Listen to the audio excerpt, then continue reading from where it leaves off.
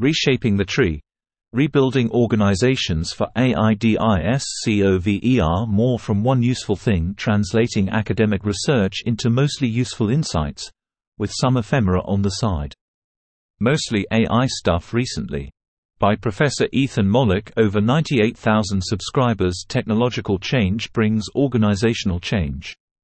I want to talk about the future of organizations, but to do that, we need to start with their past. In fact, I want to start as far away from AI as possible, with the New York and Erie Railroad of 1855. Stick with me, I promise it will make sense in a paragraph or two. The railroad faced a huge new technological and organizational problem. How do we organize work across a huge geographic distance with a huge number of employees, all while maintaining centralized control and planning? Using the technology of the time, the telegraph, executive Daniel McCallum came up with a solution: the world's first organizational chart. The chart, long lost before being rediscovered by Caitlin Rosenthal, is a thing of beauty. Drawn as a plant, with branches and leaves, it shows both geography, each rail line and station are indicated, and organizational structure, each employee is indicated, down to leaves for each wiper or engineman. If you remove those gorgeous touches, replacing the organic forms with lines and boxes, and flipping it on its head, you get the modern organizational chart, remarkably unchanged for a century and a half. Each new wave of technology ushered in a new wave of organizational innovation. Henry Ford took advantage of advances in mechanical clocks and standardized parts to introduce assembly lines. Agile development was created in 2001, taking advantage of new ways of working with software and communicating via the Internet, in order to introduce a new method for building products.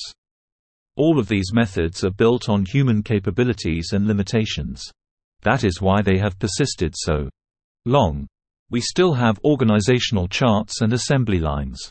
Human attention remains finite, our emotions are still important, and workers still need bathroom breaks. The technology changes, but workers and managers are just people, and the only way to add more intelligence to a project was to add people or make them work more efficiently. But this is no longer true. Anyone can add intelligence, of a sort, to a project by including an eye. And every evidence is that they are already doing so, they just aren't telling their bosses about it. A new survey found that over half of people using AI at work are doing so without approval, and 64% have passed off AI work as their own. This sort of shadow AI use is possible as LLMs are uniquely suited to handling organizational roles. They work at a human scale. They can read documents and write emails and adapt to context and assist with projects without requiring users to have specialized training or complex custom built software. While large-scale corporate installations of LLMs may add some advantages, like integration with a company's data, though I wonder how much value this adds, anyone with access to GPT-4 can just start having AI do work for them. And they are clearly doing just that.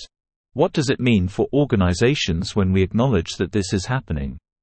We have the same challenge Daniel McCallum had 150 years ago: how to rebuild an organization around a fundamental shift in the way work is done, organized, and communicated. I don't have the answers to how to do this yet. Nobody does. But I can give you a preview of what it might look like. I helped lead Wharton Interactive, a small internal software startup inside of Wharton devoted to transforming education through AI-powered simulations. Unsurprisingly, we embraced the power of LLMs early on. Because we have been careful about building an organization with a culture of exploration, we do not have a secret cyborg problem, and everyone has been very willing to share their uses with the rest of the team.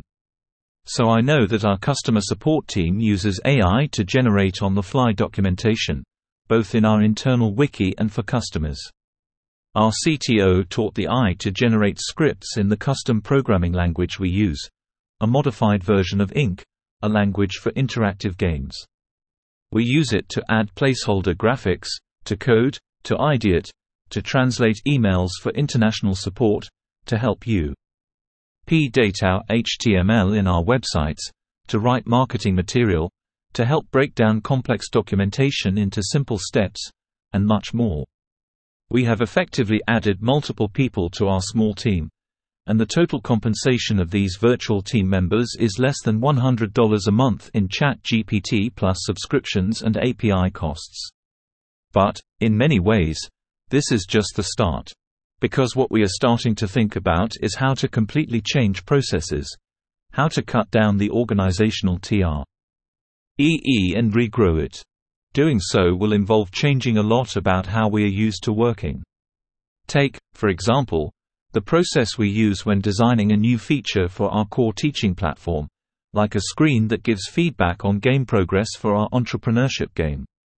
Since nobody has built the kinds of complex educational games we are developing, we have to do a lot of fundamental thinking. How do we display scores for many different learning objectives? How do we keep feeling of experimentation when people are being graded on their results? How do we translate abstract game decisions into points? Designing a feature is a complicated and iterative process that, if written down, would look something like this. This process involves multiple meetings and lots of time and energy. But how could we redesign this to incorporate AI as not just a tool, but also as an intelligence that can add to the process, not just automate it? Well, one thing that AI is quite good at doing is providing feedback. We know from research that you can get reasonably good simulated feedback from AI personas, not as accurate as a real person, of course, but good enough for an interim step. So, let's give our testers a chance to focus on more important tasks and have the AI do a first pass at user feedback. I pasted in the screenshot you saw above and wrote, "You are an first-year MBA student playing the entrepreneurship game created by Wharton I. Interactive. This is the grading screen you see part way through the game. Give me your reactions and ways to improve it, given your perspective. Do it in character." Then I asked for the same from a high school perspective. Not too bad as a way of getting some initial reactions. What else can we change in our process? Let's move on to that first 1-hour meeting, where we go over all the external and internal feedback as a group. Now, meetings are important ways to achieve consensus and generate ideas, but pretty bad places to gather and collate information. What if we can reduce that meeting down from an hour by having the AI do the synthesis for us? Everyone can just use an AI voice transcription service to provide their feedback. I simulated elaborate feedback from team members Alice, Bill, and Carol, and asked GPT-4 to compile all of the results of proposed changes in a table. Now, the project lead can review this document. The AI still makes mistakes. Modify it, creating an agenda for the shortened meeting. But the AI can go further. I asked it to create sample HTML pages for illustrating possible changes, just so these would be easier to visualize our options. And the meeting itself can focus on building, not just planning. Instead of a long meeting compiling information, we can use one of a large number of free tools that use GPT-4 to create HTML prototypes on the fly from screenshots and drawings. Here I use the FREE screenshot to code. We aren't just meeting. We are instantly able to ask for changes and see a prototype of the results, even without coding experience. Make it one column, add icons, make it look more futuristic, etc. And these are just off-the-shelf projects built with GPT-4. Imagine what the AI models in coming months will do. During this entire process, the AI is, of course, recording the meeting and giving us takeaways and do-to-dos at the end. This is a feature already included in Microsoft Teams Copilot, and will, I am sure, be coming to other conference software soon. After the meeting, our developer can not only ask the AI about points raised in the meeting, but they also get a working prototype they can use to build from.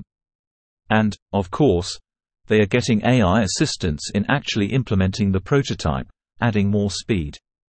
So, even with today's tools, we can radically change our process. Theoretical discussions become practical. Drudge. E-work is removed. And, even more importantly, hours of meetings are eliminated and the remaining meetings are more impactful and useful. A process that used to take a week can be reduced to a day or two. And this is not even the most imaginative version of this sort of future.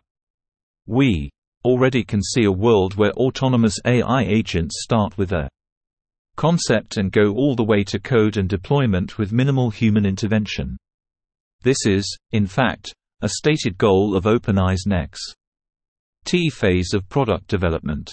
It is likely that entire tasks can be outsourced largely to these agents, with humans acting as supervisors. How to rebuild organizations. Even without agents, AI is impacting organizations, and managers need to start taking an active role in shaping what that looks like. Like everything else associated with AI, there is no central authority that can tell you the best ways to use AI. Every organization will need to figure it out for themselves. I would like to propose a few principles, however. 1. Let teams develop their own methods. Given that AI perform more like people than software, even though they are software, they are often best managed as additional team members, rather than external IT solutions imposed by management. Teams will need to figure out their own ways to use AI through ethical experimentation, and then will need a way of sharing those methods with each other, and with organizational leadership. Incentives and culture will need to be aligned to make this happen, and guidelines will need to be much clearer for employees to feel free to experiment. 2. Build for the oncoming future. Everything I have shown you is already possible today using GPT-4. But if we learned one thing from the OpenAI leadership drama, it is clear that more advanced models are coming, and coming fast. Organizational change takes time, so those adapting processes to AI should be considering future versions of AI, rather than just building for the models of today. 3. You don't have time. If the sort of efficiency gains we are seeing from early AI experiments continue, organizations that wait to experiment will fall behind very quickly. If we truly can trim a weeks-long process into a days-long one, that is a profound change to how work gets done, and you want your organization to get there first, or at least be ready to adapt to the change.